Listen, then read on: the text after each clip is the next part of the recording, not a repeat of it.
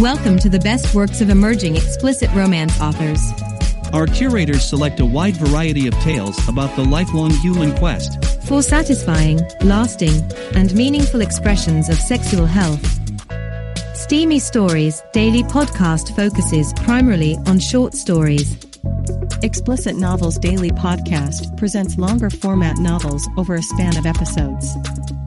Subscribe to both Steamy Stories and Explicit Novels in your favorite podcasting app. And now, today's story. Cáel defeats the Illuminati, Book 3, Part 13. Hannah shines and I arises. I final stand. Listen to the podcast at Explicit Novels. It is selfish to believe that your family will always love you. At some point you will be asked to earn it. 7:35 a.m. Sunday, September 7th. Last day, right where we left off. My rage over Aya wasn't called into question or challenged. Practicality had trumped tradition in the inevitable Amazon fashion. The only one elevated in anyone's eyes was Aya. Krasimira's apparent political adventurism was probably hard for the others to deal with. But in context, only Madi, Katrina and Saint Marie had seen her denounce Hayden, so this seemed a new side of Krasimira to most people in the room. Krasimira wasn't the spiritual authority that was Hayden. She wasn't the generalissimo that was Saint Marie. Katrina and I were both appointed officials. We retained our house status. Saint Marie would die a member of House Inara and join her ancestors with pride. Her litany of accomplishments were well known to the host. But Krasimira? She would die a member of House Sibylle, unheralded. The keeper of records recorded the feats of others, not their own. Nearly 2 generations ago, a young Krasimira had joined the keeper's house as a guardian to an unremembered, saved by her, augur. The augur passed and she took up other duties within the house. When the old keeper faced her final months, she elevated Krasimira to her spot. High Priestess Hayden had approved the choice without really knowing who Krasimira was. No one outside the house of the keeper had personal bonds with her anymore. Seamlessly, she had sat in the old keeper's seat and the council kept chugging along. For the past 8 years, she had sat quietly at Hayden's side and only speaking when addressed. Mostly, she did nothing overt. The actual note-taking was done by an underling. The keeper took her own private notes squirreled away in her mind, to be written when she was by herself. Those notes would be handed over to her successor, for the keeper's eyes and theirs alone. I don't think Krasimira knew me in particular when she dutifully followed Hayden into these chambers the day my death, or life in a cage, was bantered about. It was the day we first crossed paths. She would have known of Shani's request for the tooth of Inisherin, though she lacked the authority to ask why. She wasn't a voting member of the council. But when Shani made her claim, Krasimira hadn't balked in her support. Despite the oddity of Shani's declarations, I was indeed Ishara and my sisters could not dispose of me. The outrage of the others meant nothing to her. She pursued her obligations with true Amazon fearlessness both inside and outside of the council. On the night of the second betrayal, a keeper had sat there in silence as her fellow Amazons, the Ashmen, were sentenced to an unjust death. She'd had neither the numbers nor the authority to alter events. What else could she have done? So the keepers kept track of the names of 19 unaccounted for Ashmen. For what purpose? An episode of Amazon history no one would ever want to revisit? Yet in my hour of need, coming back 2,600 years was the name Vranus of Ishara, sitting only a few keystrokes away. No one, save a few Aranite diehards, wanted to know the truth of the Amazon Ashmen, and even they didn't want to remember us as individuals. To them, Vranus existed as a notation on the secret charter of the Aranite sons. To Krasimira, Vranus had been a living, breathing warrior of the host, not even dead, still mythically fighting the enemies of our race because his death had never been officially recorded. With my appearance, I stood in mute testimony to his death, and that of his sons and their sons for a damn long time. Still, I hated playing catch-up. With the Amazon custom of adoption, had no one asked if another possible Isherin heritage still persisted? I would bet they had. And I'd bet they had sought for that knowledge in the roles of the host, always finding that pathway devoid of hope. But if the keeper had known, why had she kept quiet? Pride, shame, Krasimira's words, we show anger when we should show humility. We are proud of our shame. We are arrogant of our weaknesses. We have heaped insult upon insult on our ancestors, yet are now aghast that they turn away from us. I had confused her soliloquy with that of an accusation, not the long-held understanding of her office. Even staring extinction in face, the modern host hadn't truly accepted the answer, the line of Rhaenys. Faced with the truth, the Amazons would have forgotten the descendants of Rhaenys all those centuries ago in the same way they forgot all the other Ashmen on the day I was brought into the host. But the keepers did something more than maintain the rolls and records of the Amazons, more than watch over the augurs and make sure their messages made it to the proper ears. They safeguarded the truth. No matter what the council decided and the high priestess commanded, the keepers remained honest stewards of the real history of the Amazons. Why? The Amazons were terribly practical, and the truth could run contrary to the needs of political reality. Honesty wasn't a highly stressed Amazon virtue, loyalty was. So was bravery. And thus generation after generation of keepers had lied to the council and the high priestesses. Every time those august personages had committed something to the nothingness, the keepers had defied them and not forgotten. The first heads of the first 20 houses had surrendered their names for the unity of their people, but the keepers remembered. All 20 of those women had been of the Amazon tribe of the Pala people living on the southern coast of the Black Sea when the Trojan Wars began. Over time, their true blood descendants had founded new houses and been adopted into others. Aya was truly a daughter of Karuri Yasi, I had no doubt of that anymore. Had she not shared the same blood as the first Amazon, Krasimira wouldn't have brought Aya and Quen together. Resurrecting an ancient tradition in a complicated fallacious coup attempt wasn't in her, nor was such a maneuver even a necessity. The host would elect a regency eventually, and Saint Marie was handling the war in a highly competent fashion. So Krasimira hadn't sought out the heirs of Rhaenys, yet when one appeared, she welcomed him. And when she stepped into the president's office with Hayden while waiting for me to be brought upstairs to face judgment that night, I imagined sending Hayden to the cliffs was the farthest thing from her mind.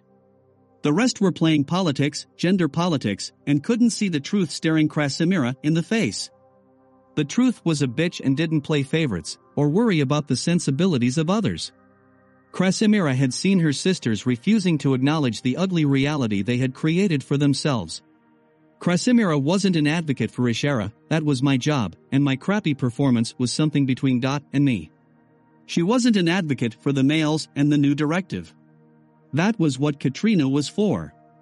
No, like 100 keepers before her, Krasimira was the silent sentinel for the truth, and the truth didn't care about anything but the truth. The assassin is indeed in this room. Its name is Amazon was a rather grand pronouncement from the chief librarian, wasn't it? Krasimira didn't chastise Hayden. That wasn't her place. Technically, neither was she disputing Hayden's ability to rule. This wasn't the climax of a dinner theater whodunit. The crime before the high priestess was high treason, and I was the preordained guilty party. My ally, Katrina Epona, had not been an advocate for my defense. No. Again, in my hour of need, it was Krasimira. Lacking any true authority, she had defied her sisters and made her definitive statement. What truly transpired was Krasimira staring Hayden straight in the eyes and saying, "You cannot lie your way out of this one, High Priestess. We, as in all the keepers past and present, will not let you." Had she used those words, Saint Marie would have gotten around to asking what Krasimira meant. Krasimira would have rather died, because once those bitches discovered their nerdy sisters hadn't erased a damn thing in 3,000 years, they would insist they do so immediately. Krasimira wasn't about to do that. Thanks to the chaos surrounding Hayden's departure, no one had confronted her over her crucial action. To put it more precisely, the Golden Mare had been too busy and Mahdi had been wrapped up in Hayden's decree and the resulting pressure on the heads of house to pick the regency. Katrina was probably a case of "I'm not going to ask you so you don't have to lie to me." The only other living person in the room when Hayden's fate was sealed was me, and I'd had my hands full as well. I had to think about what I should and could do. I couldn't beat her up over Aya any more than I could punish my Isherans for their misplaced arrogance. I decided to extend a thank you, and not only for myself, but for every conceited bitch who had ever sat at this table, or all the other physical mediums the council had used before this one. We held 3 votes. The council couldn't collectively decide on how to implement Aya's other likes. 1, so they agreed on her suggestion for a regency instead. 2. The final vote was to set a date for the next council meeting. 3. A date within 9 days of the winter solstice with the Regency to decide the precise date and give the house heads 2 weeks' warning. The last calamity at the meeting was initiated by a question of etiquette. How do we address the princess at council meetings? The head of House Hanwasut inquired of Krasimira. There is no precedent for addressing the Awarawa alone. By our laws, she is not truly Dumalyagalaya either. She is Nasasara, Krasimira responded. Queen. She is a child, a third house head declared, not an Amazon. No, Madi shook her head. Aya is uncasted. She bears an honorific presented to her by the leader of an established stronghold, summer camp, and confirmed by the Golden Mare minutes ago. Congratulations, my Mamachu Masita, I winked to my past and present princess, you've just become a single-digit aged teenager. Go Aya, Daphne and Buffy whispered behind me. Aya raised her hand, waiting for St. Marie's recognition. However, St. Marie moved steadily forward, declaring, until the Regency alters my decision, I decline assigning anyone to the Awarawa heiress whose sole purpose would be to stop her from sneaking off to endure her 12th year test. I judge it to be better we know where we placed her as opposed to failing to outsmart her as she needlessly proves to the host she is, in fact, already an Amazon of the host. Aya lowered her hand. Thus, yes, Aya is an Amazon of the host and Aya will take her 12th year test because she wants to take it, won't let us talk her out of taking it and the rest of us had better accept it. So, she is our queen then? No one appeared to have an answer. Aya raised her hand once more. Yes, the Golden Mare smiled down at her. Am I in charge? Aya's other hand squeezed St. Marie's as she spoke in a barely audible voice. Perhaps. If I was in charge, I would like it if there was a law that declared the Queen of the Amazons would be officially represented by a regency until she becomes casted, and antedate the law by 1 hour so this never, ever comes up again. Aya kept looking up at St. Marie. Aya, Katrina exhaled. The council chamber was a mixture of awe, resentment, and amusement. If Aya was queen, she could make such a law. The queenship was a Bronze Age autocratic institution designed to provide leadership to a state in near constant warfare with his neighbors. It was guided by oral traditions and military necessity, not written laws. As long as the queens provided successes on the battlefield and through diplomacy, she was deemed fit to rule. The traditional way of choosing a house head was the same for the royal house. The ruling queen chose an heir. In the long list of queens, less than half had been the eldest child. No, those ancient war leaders picked the bravest, smartest, and most successful daughters to succeed them. Their wisdom in those selections showed in the fact the Amazons had held off a male-dominated world for over 600 years before fatally marching off to answer an ally's call to fight in the Trojan War. I advise against it, St. Marie shook her head. You are young. You are also the only royal we have. Duty demands and sisters must always answer their sister's call. Translation, Aya was an adult now. It was similar to the first lesson Pamela gave me upon learning I was Ishara. We lived with bitches, it doesn't pay to play nice with bitches. Thank you, Aya nodded. She was thanking St. Marie for the lesson, no matter how hard it was to accept. Krasimira coughed. Now that the matter is settled, she spoke. The matter wasn't settled. Krasimira was steamrollering the discussion. What do we call you, to Aya? In a very small voice. Aya's brow furrowed and her tiny nose wiggled. I wish to be known by the legacy of my Anna, mother, and Ada, me, Cáel. I will be Asiyaya Shamai. Love song? Daphne murmured to Buffy. Asiyaya Shamai? Krasimira asked for clarification. Love song was hardly the name of a fierce Amazon queen. The only other name I could come up with was Markapadusmine, which seemed less auspicious, she meeped. Markapadusmine meant tiny smile. Perhaps Taliyahala would be more auspicious? St. Marie nudged Aya. War cry. Oh no. Aya balked. That's your job. What do you think your job is? The Golden Mare questioned, suddenly realizing she'd made the mistake of making assumptions where Aya was concerned. To go to the cliffs with twice as many Amazon daughters, each equal to the likes of St. Marie, Katrina, Oneida, Buffy, Elsa, Kohar, and Tatify as exist today. We must not survive, or simply replenish our numbers. We must become stronger because the world is a terribly messed up place. She raised her wounded hand and splayed her digits for the others to see the two she was missing, and has become too small for us to seek safety in hidden freeholds any longer. If we cannot hide, we must rule openly. We are Amazons. Having no equals, we must rule alone. The only people we can trust, really trust, are the sisters at our sides. My job is to advance my people's cause with both compassion and cruelty, and I will do so alone, because the Amazon Queen has no equals, only daughters. Not a sound. I could count out the individual fan blades recycling the air.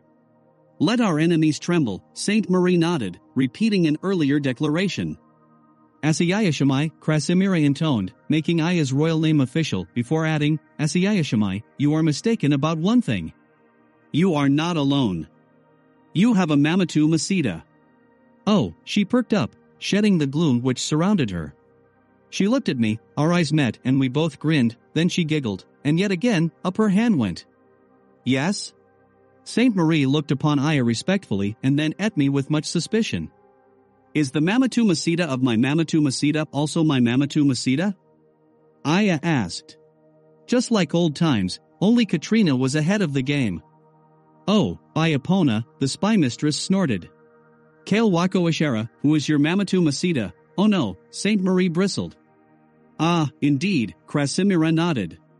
An unlooked-for bonus. Does someone care to enlighten the rest of us? The head of House Nemain prodded. Oh. That was Elsa. That's right. Oneida, she was definitely a fan of me and my spasmodic lifestyle. Waiko Ashara's Mamatu Masita, other Mamatu Masita, is Temujin, Great Khan of the reborn Mongol Turkish Khanate and ally of the host. Saint Marie let them know. They are bonded by Cáel risking his own life to save Temujin's. It is actually a privately understood and publicly declared fact. In Temujin's words to the international press, when our Cáel and our new queen were kidnapped, I believe Cáel is still alive. If he wasn't, we would be seeing piles upon piles of dead enemy around him and his boon companion, clearly visible from orbit. Until they discover this carnal pit from hell, I am sure they are both still alive, Oneida added. Radha flashed ill-distilled hate her way. Shani, is your apprentice's mind addled with the birthing hormones of their child? Mahdi snipped. That was merely a cultural zing, not an attempt to expose my sinister erotic misdoings. Unfortunately, she was somewhat correct. Okay, she was totally correct. That was uncalled for, Shani graciously chided Mahdi, thus demonstrating her ignorance of the facts soon to be in evidence. Yes, I am carrying a child of Aranite and Ishera, Oneida proclaimed loud and proud. We share a warrior's love. I wasn't really sure how anyone else reacted to the news because House Ishera exploded into violence. That is the politic way of saying Daphne and Juanita were trying to stop Buffy from beating me to death. Here was yet another Ishara baby, and it wasn't gestating inside her. I was too stunned to defend myself.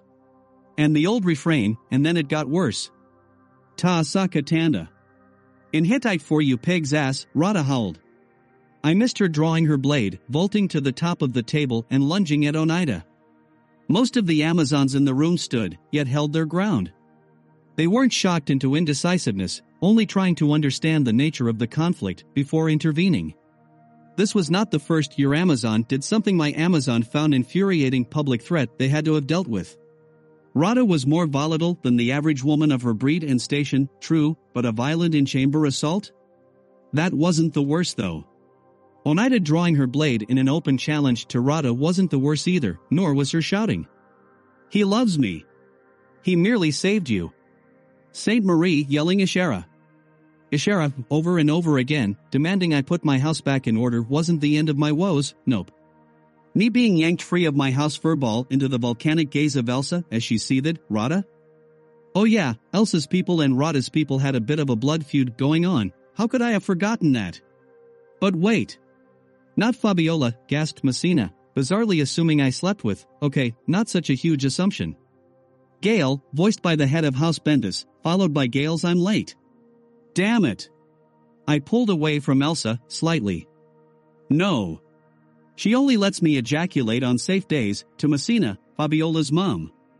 Oh, come on. We had sex one time, to Gale of Bendis, and finally. Stop it, to Rada and Oneida, deep breathe. Really, with my most believable happy face plastered on. This is great news. No.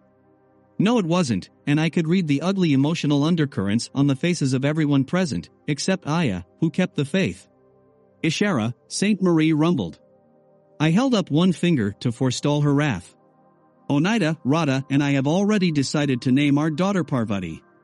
My daughter by Tadafai, ordained by the goddess to be the firstborn, will be named Shala, while my first son will be called Harkasheni, white hair. I'd call him Raider when we were in the outside world. My daughter by Miyako Yuri will be named Suezurani, Fushishu in her mother's tongue, in honor of Sakunias. My other relationships, I would have liked to say none of your business, except Amazon mothers, or not, those children would be of Ishara's blood and potentially their kin. Hannah and I are still thinking over names. The other 3 cases are, perhaps more complicated than we should get into this morning, I finished off. Yeah, my Illuminati aunt, the Hashishin advisor, and my 7 Pillars kidnapper turned prisoner of war cases. Once the 2 crazy chicks, Buffy and Rada, were contained, things quieted down quickly. I was left with the opportunity to immediately make things worse. There were 4 angry Amazons, yet only 1 in urgent need of succor. I pulled away from Elsa successfully this time. Her emotional focus on me couldn't withstand the volatility washing over the scene. She'd make me pay for it later. Buffy, I'm all yours in 30 minutes, I touched her cheek. Juanita and Daphne didn't release her and I couldn't wait around for her blistering response. Oneida, please call me this afternoon so we can look to our next steps. I gave her my best. I'm so happy everyone knows about our shared warrior's love, because lying was my only option at that second. I walked straight into the frothing Rada. My arms wrapped her up. As I pressed in, she collapsed onto me. The 2 Amazons, the head and apprentice of House Namu, released her into my care. Rada's sobs disturbed everyone present. They weren't thinking he's broken her. Had they felt that way, I would have been attacked. No, they were worried that Rada, like too many of their daughters, was weak in the mind. I curled her body into mine as I went to the floor. As few people as possible around us needed to participate in our private moment. Madi was coming around the table rapidly. I had to move fast. Hey, I whispered to her.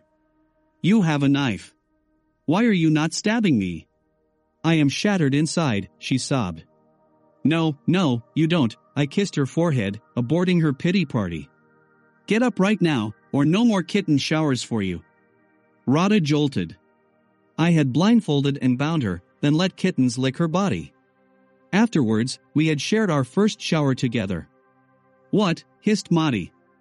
I had visions of day number 2 on the job and her whipping me with my own belt.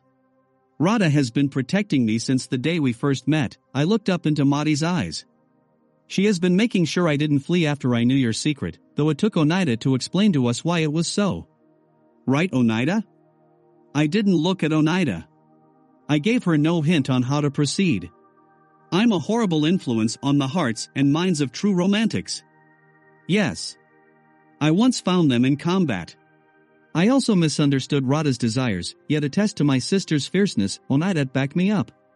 We continue to disagree over where Cáel's attentions are best directed, she tacked on. Whoops. I should have, Rada mumbled. Her next words would have been killed you, so I smothered her lips with a kiss. As I pulled her head back, I mouthed stab me. Rada stabbed me. I winced. Fuck, I grunted. You stabbed him, the apprentice of Namu declared. He has left himself vulnerable, Rada sniffled. He should know better by now. You are teaching him, she and Madi queried at the same time. He's a male, Rada answered with more confidence and affection.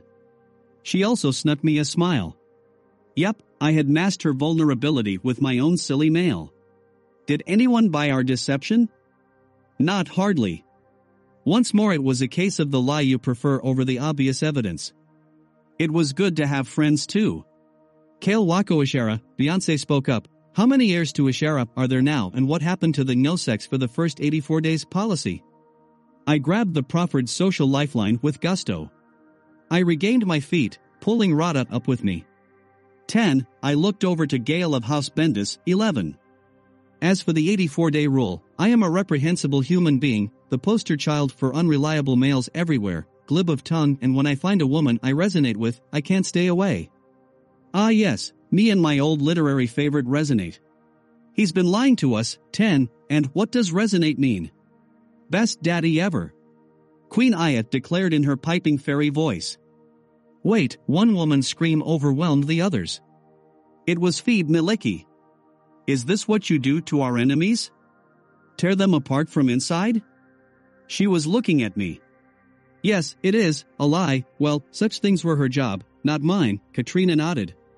He is far harder on them. Witness the piles of dead he has lain before us in defense of our children, in revenge of the Hylanami and to protect our queen. Ask the 7 pillars and condottieri how much they hate and fear the name Ishera over all other Amazon houses.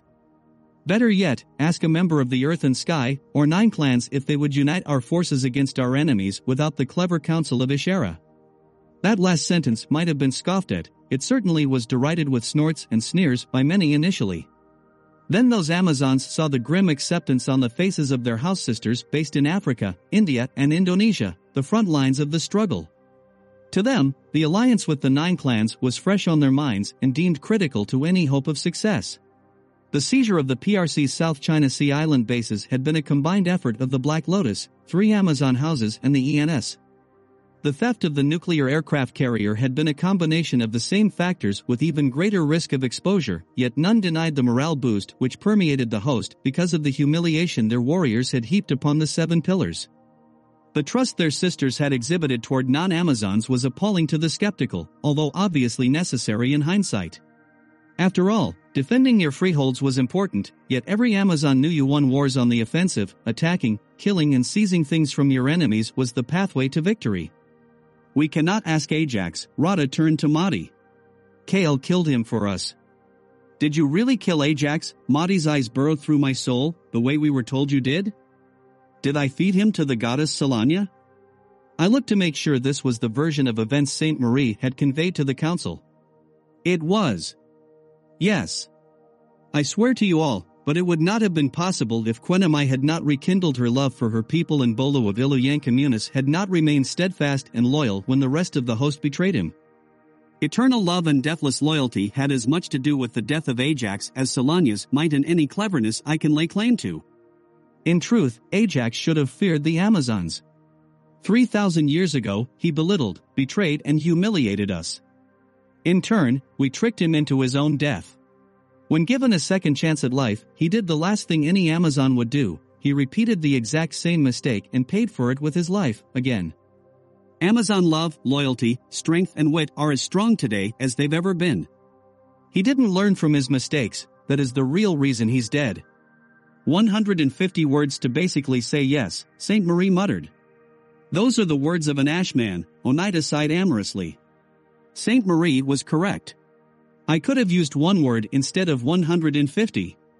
I didn't because of people not yet present in this room. Every word spoken in council was officially recorded unless the keeper of records was told to commit it to the nothingness. From this day forth, when young Amazons girls would be told the stories about our most recent wars, they would hear about the slaughter of the Hylanami and the vengeance visited upon their slayers. Sure, I'd play a prominent role. Ajax's return was intertwined with the return of House Ishera, and that meant me, Cáel, Vrainus heir. Selanya would get the credit for the kill, which would make everyone happy. An Amazon queen couldn't even land a blow on him 3,000 years ago, so a male Amazon having to feed him to a goddess was just fine in their book. Bizarrely, clever tricky men were okay. It was the macho heroes which gave them problems. Now, with my hastily conjured prose, I had reminded everyone Quenamai was there as well. At the 7 Skulls, she had begun her path to redemption. Amazons were big on killing traitors, not rehabilitating them. Without Quenamai's betrayal of Ajax to me, there would have been no revenge and no birth of House Selanya. When those Amazon lore mistresses repeated my words in the future, their daughters would ask, who was Bolu of Iluyan Communis?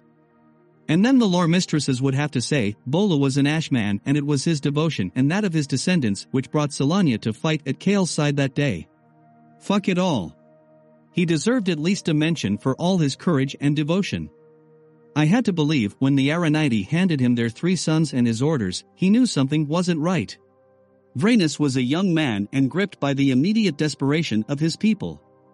Bolu, though, was a seasoned fighter. More to the point, by his mid-30s, he was a senior member of his house and most certainly his voice had been heard around the council fires of the Ilian communis. In that moment, as the Aranite spoke, did he want to confer with the elders of his house first? Did he ask about any of his own sons or daughters? He was certainly old enough to have had a few. Or, did he look into their eyes and know the truth? You have butchered my sons and nephews, and my daughters and my sisters let them die. And then he carried out his mission anyway. Because he was an Amazon and, unlike his sisters, he would never surrender to despair, no matter how grim the outlook or heavy the odds. Unable to save his own offspring, he saved the 3 children of Aranite and the 1 young warrior of Ishara. From Ishara's own description, old Vrenus wasn't terribly bright, yet the 5 had survived. Hell, they'd thrived. 2,600 years later, Bola's actions had not only saved the true House Ilian communis, now Solania, he'd saved House Ishara too, and through me, House Anat, Saku, and the royal house of the Amazons through Quenamayanaya, and he'd lived long enough to have another family and teach them to be good little Amazons, even passing on the Hittite cuneiform in their religious practices. I couldn't imagine his final night before taking himself to the cliffs. Would he die alone without a goddess and ancestors to welcome him? Would the religion he had passed on to his children be a lie? It hadn't. He was no augur. He had no way beyond faith to be sure. Still, he jumped. Generation after generation had taken themselves to the cliffs after him as well, proving his lessons had taken hold. For all that and more, I could give him a mention in our official records, his fierce determination reaching through the millennia, guiding me to my rendezvous with Ajax. To answer the question which led us to this revelation, Krasimira interjected. The phrase is, Mikis Cassetta. That is the formal greeting of Amazons to their queen. Mikis Cassetta meant from many become one, the ancient Amazon pledge which I felt had been echoed many centuries later, all for one and one for all. Mikis Cassetta, they repeated. Thank the goddesses, Saint Marie groaned. Meeting adjourned. Thank you for remembering, Krasimira, a moment in private? I requested as soon as the council meeting was concluded. She nodded. We walked side by side out of the chamber and into the hall. When the noises of the others grew muted, I dismissed Buffy, Juanita, and Daphne. Krasimira motioned her followers to give us room as well. 2 things, I exhaled. I placed a hand on her upper arm, stroking it affectionately. I doubt she'd ever beheld the gesture before. She was uncertain. First, thank you. Thank you for all that you and the other keepers have done down through the ages. Thank you for the loneliness you have endured. I will take the reason for my thanks to the grave. You have been right.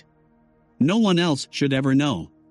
Secondly, I humbly request you tell me her name. I would like to use it when I greet her when I pass. I imagine she hasn't heard it in a long, long time. By her I meant Yako Ishara. The second question was both a quest to determine if I had guessed right about how things had unfolded and as an indicator that I sympathized with her burden. Firstly, you are welcome. Secondly, whose name are you referring to? She smiled. Yep, I was right. It is okay. Thank you, Ishara. If I give you a fortune cookie to give to your goddess, will it remain unopened except for her eyes alone? Krasimira offered. Yes. I have never given a direct offering to a goddess before, she nodded. I would like to try. I will have the fortune cookie delivered to you before 5 o'clock Monday afternoon. Take care, Ishara. She bowed an inch or two, then slipped past me and left. Spinning plates, I walked into my place right before 9.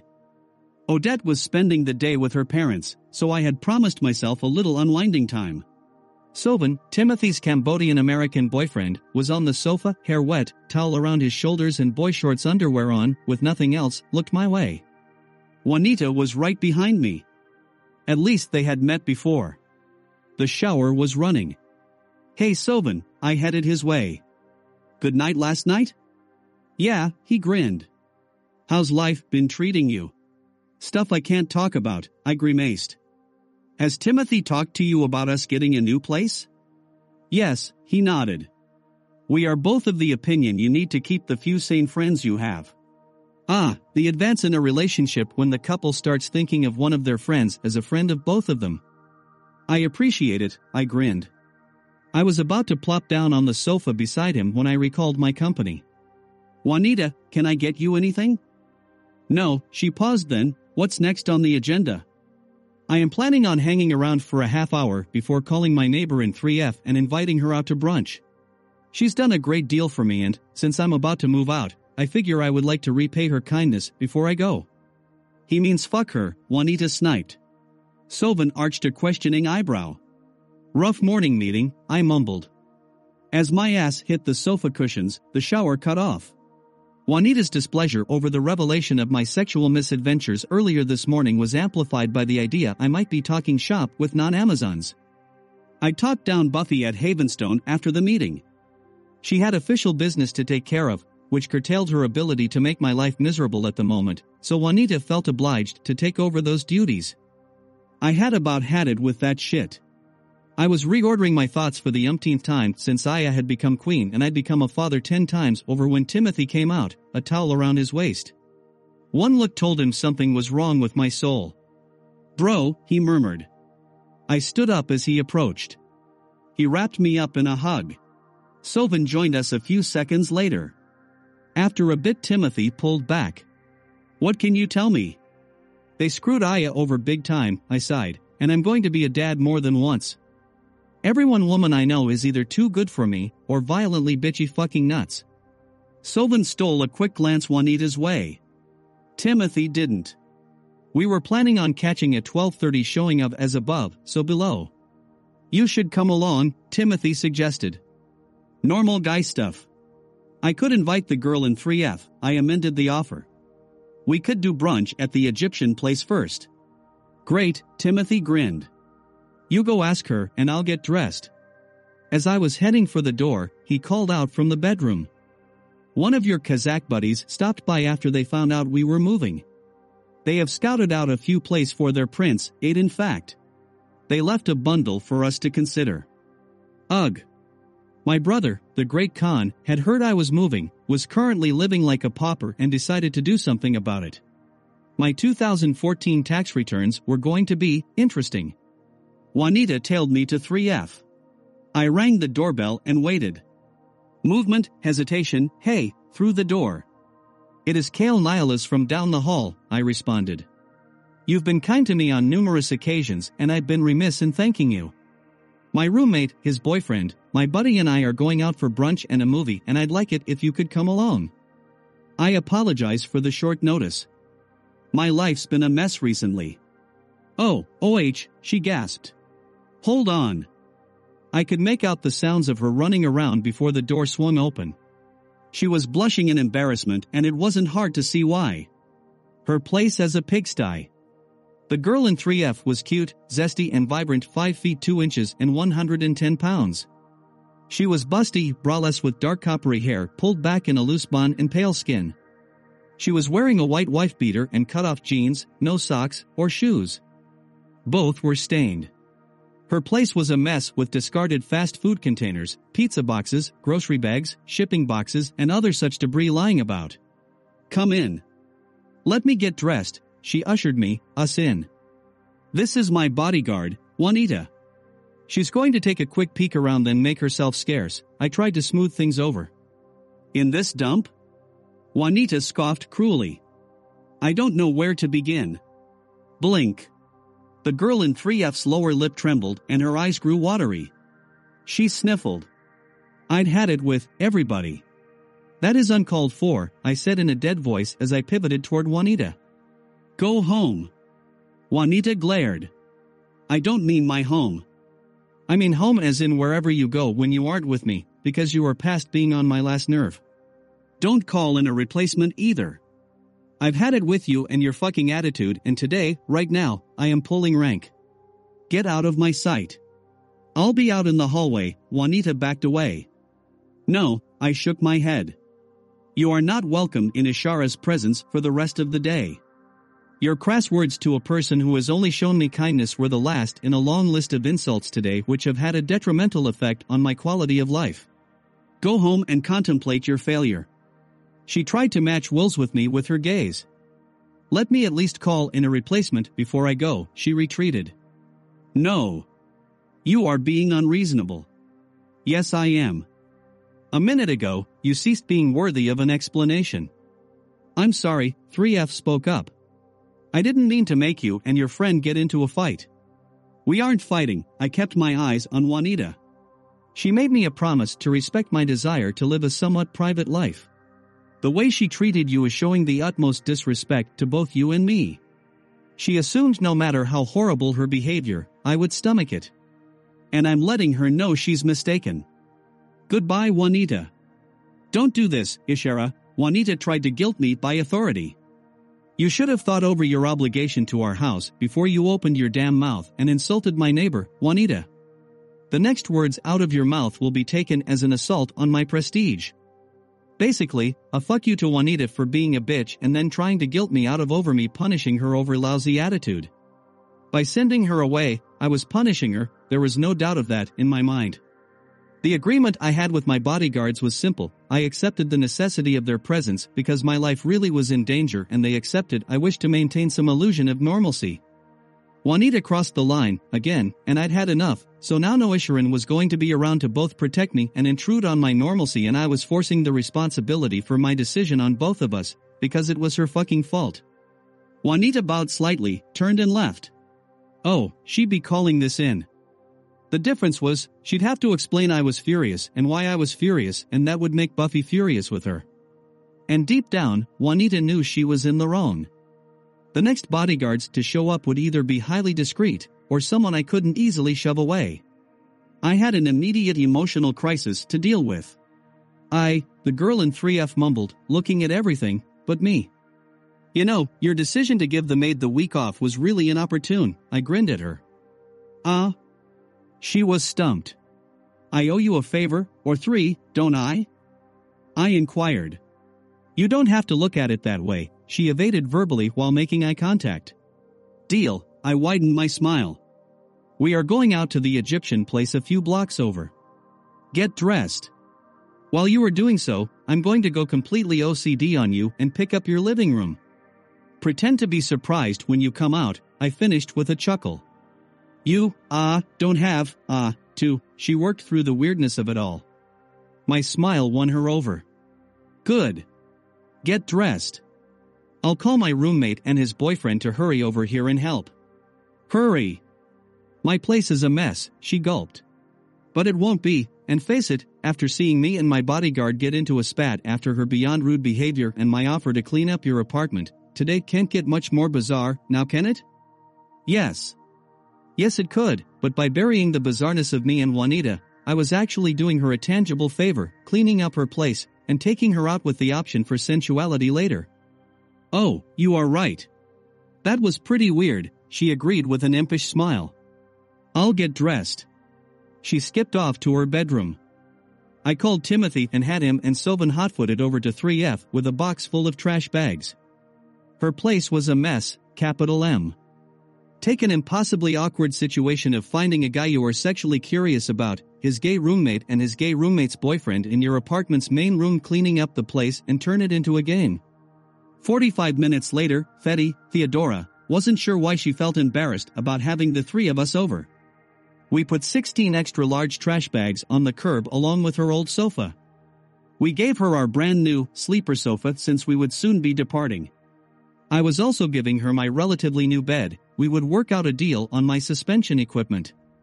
We chiseled her old carpet off the floor, it was beyond gross, tore out her garbage disposal, it was developing intelligent life, and cleaned her bedroom and bathroom too.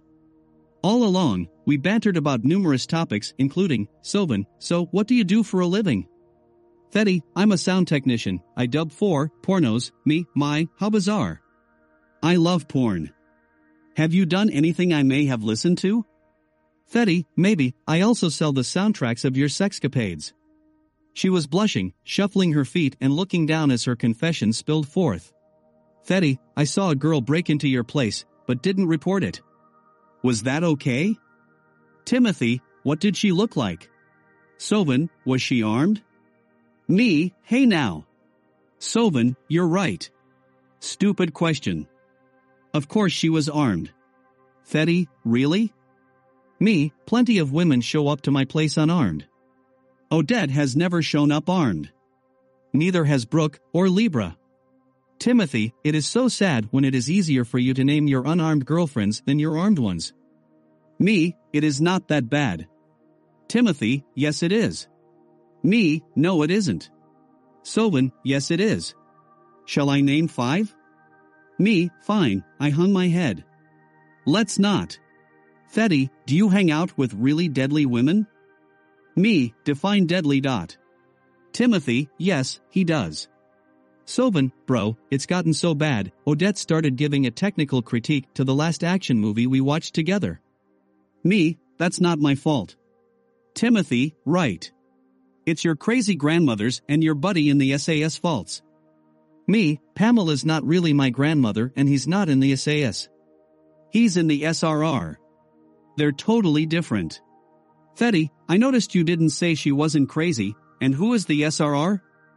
Timothy, the British Special Reconnaissance Regiment. Me, they're big map and compass people. Soben, like big, delicious Boy Scouts. Timothy, with guns. Soben, oh. He had a gun, and then Timothy threw a Coach pillow at him.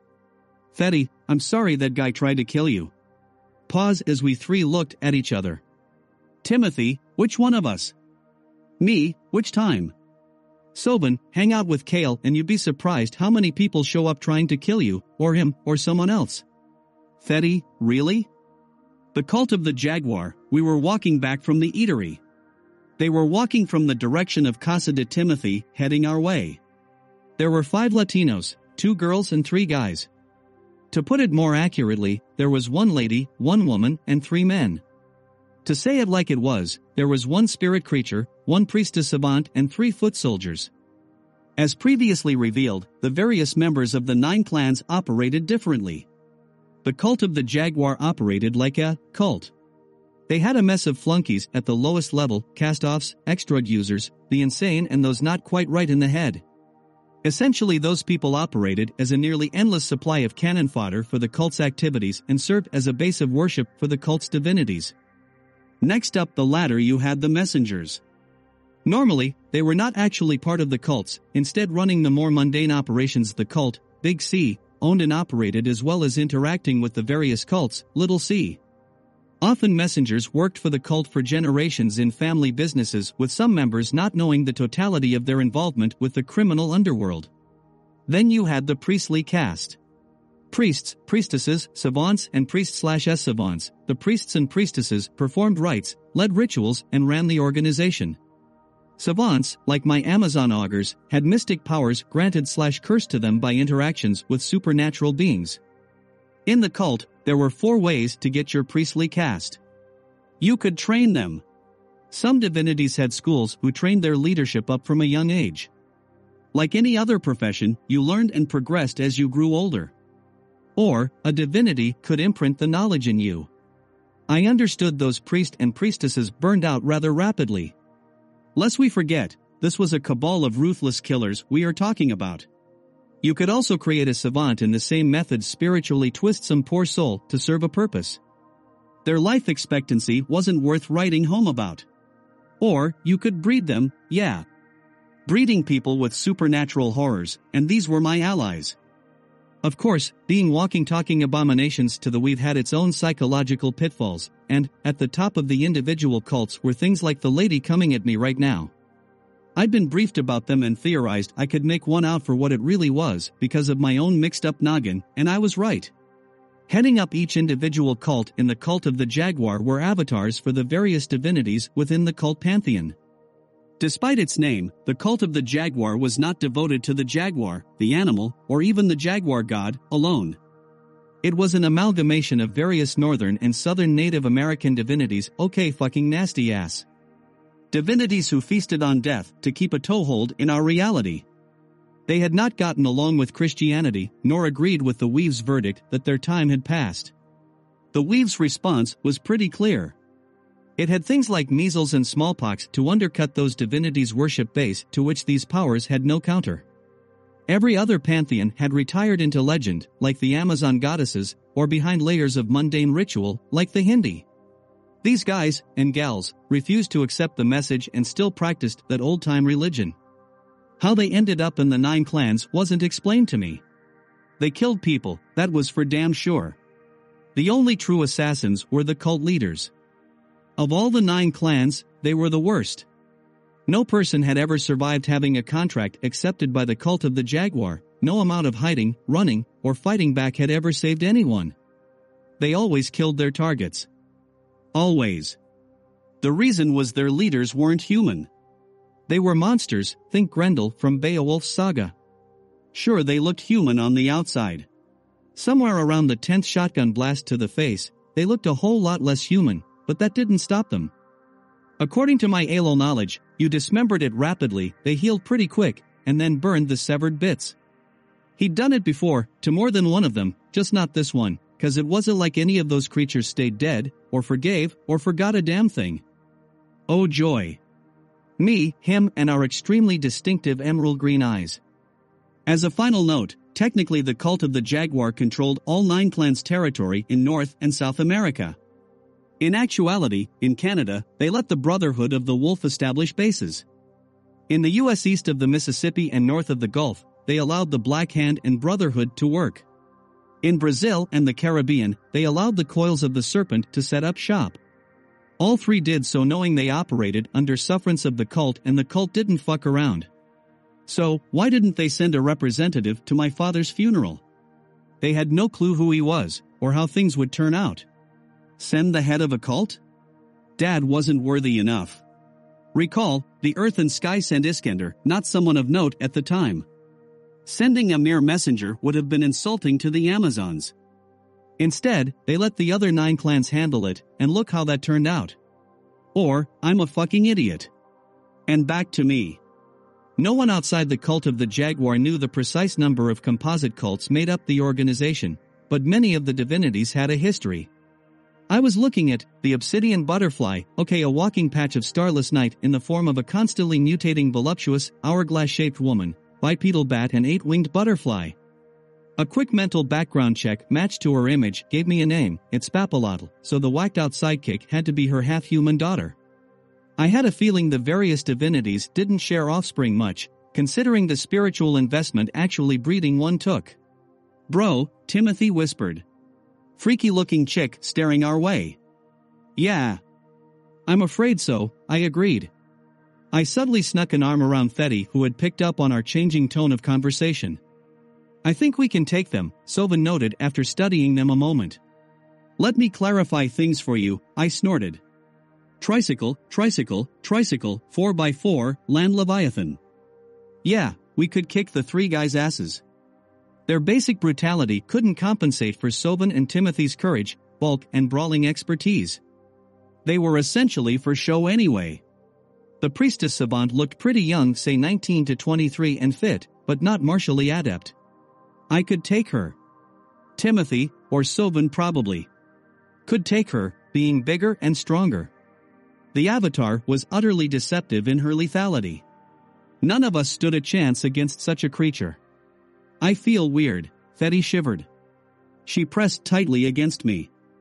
Ever had a near-death experience? I asked while keeping my eyes forward. Yeah. How did you know it felt like that? Thetty looked up at me. I was peripherally aware of her head movement. Call it a hunch. That chick is seriously weirding me out, Sovan muttered. And she's looking pissed, Timothy added. Oh yeah. She was probably trying to mystically scope me out and getting nowhere, thanks to Ishera. Bitch, not Dot. We were closing with their group fast. I had to think faster. Take this, I handed Thetty my food container. I drew forth my phone and called my number 5, number 6, no number 7 go to gal. Estir, I opened up. Estir Abed, the Hashishan assassin and current 9 clans liaison with Jikit. Yes, Cáel? Did you send someone to meet with me? Yes. Per your office's request, an emissary should be talking to you momentarily. I was led to believe your schedule had opened up. Is there a problem? Composition of said embassy? I was supposed to be. It isn't a messenger, is it? Nah. Are you in danger? Too late now. Give Buffy a very special fuck you very much in case I never get to see any of you ever again, I jibed. Cáel, I've got a not amused Batgirl to talk to. Take care. I'll update you later, and I hung up. What else could either of us say? To get around my peak and still protect me, Buffy had sent in the 9 clans to chat with me, not understanding the nature of the chatters. In the past, Esther and Miyako had both protected me and calmed me down. Oh well. Cáel Wako Ishara, the lady greeted me. Yep. This is Timothy, Sovan, and Thetty. We are on our way to see as above, so below. I took the initiative. She was confused. It's a movie. That is not why, listen, I cut her off. I apologize in advance for my brusque manner, but I'd rather try to ass-fuck a wild rhino than discuss business right now.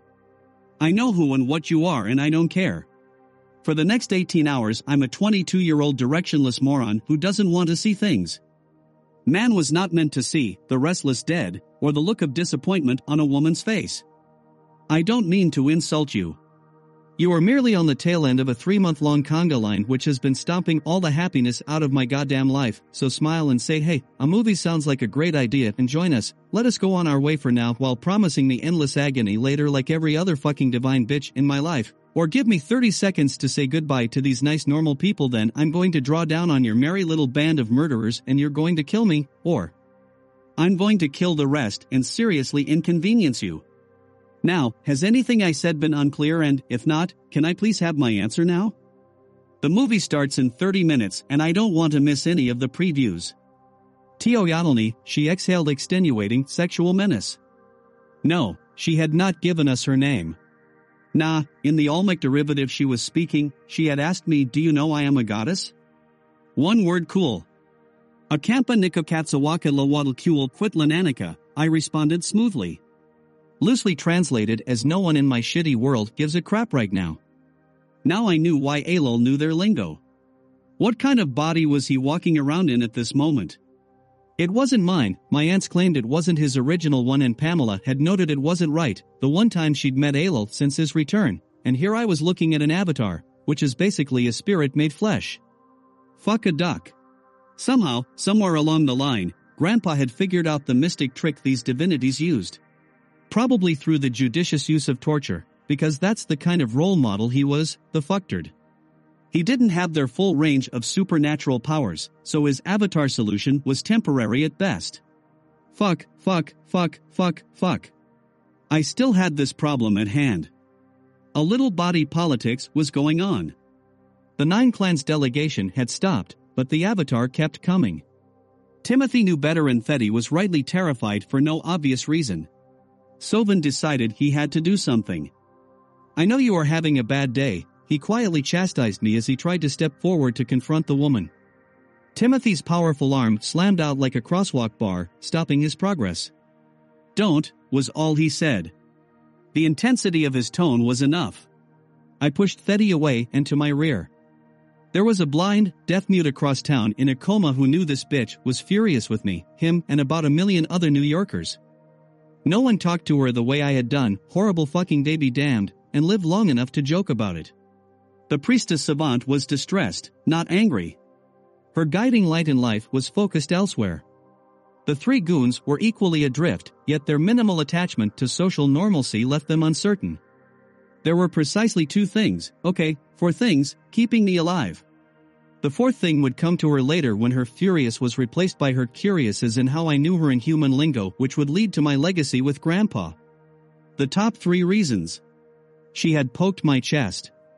It was a challenge, calling for one of my guardians to come out and play. The avatar knew I was the chosen heir of the goddess Ishara and my goddess had devoted a good deal of time and effort to my survival and continued service in her cause. If Ishara made an appearance, it would be enough reason to not eviscerate me for my foul treatment of her august personage. Nope.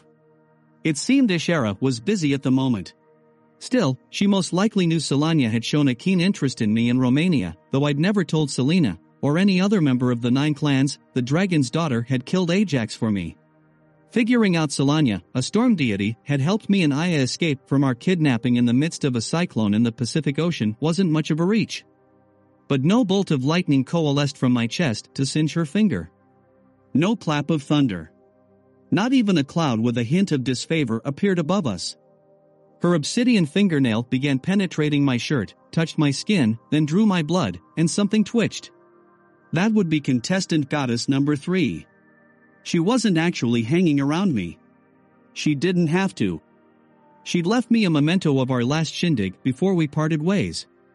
That was the nightmare-inducing episode where she, the thonic goddess Cáel, had compressed one man's body into a dagger and then proceeded to suck another's soul into it to use as a power source for an Airbus 350, a commercial airliner, if you didn't know. To be continued. I final stand for Literotica.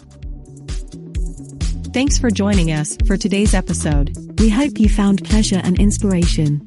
Come back tomorrow as we continue to bring you more explicit romance tales, and subscribe to our podcast feeds in your mobile devices To access our entire library of hundreds of daily episodes. Happy dreams.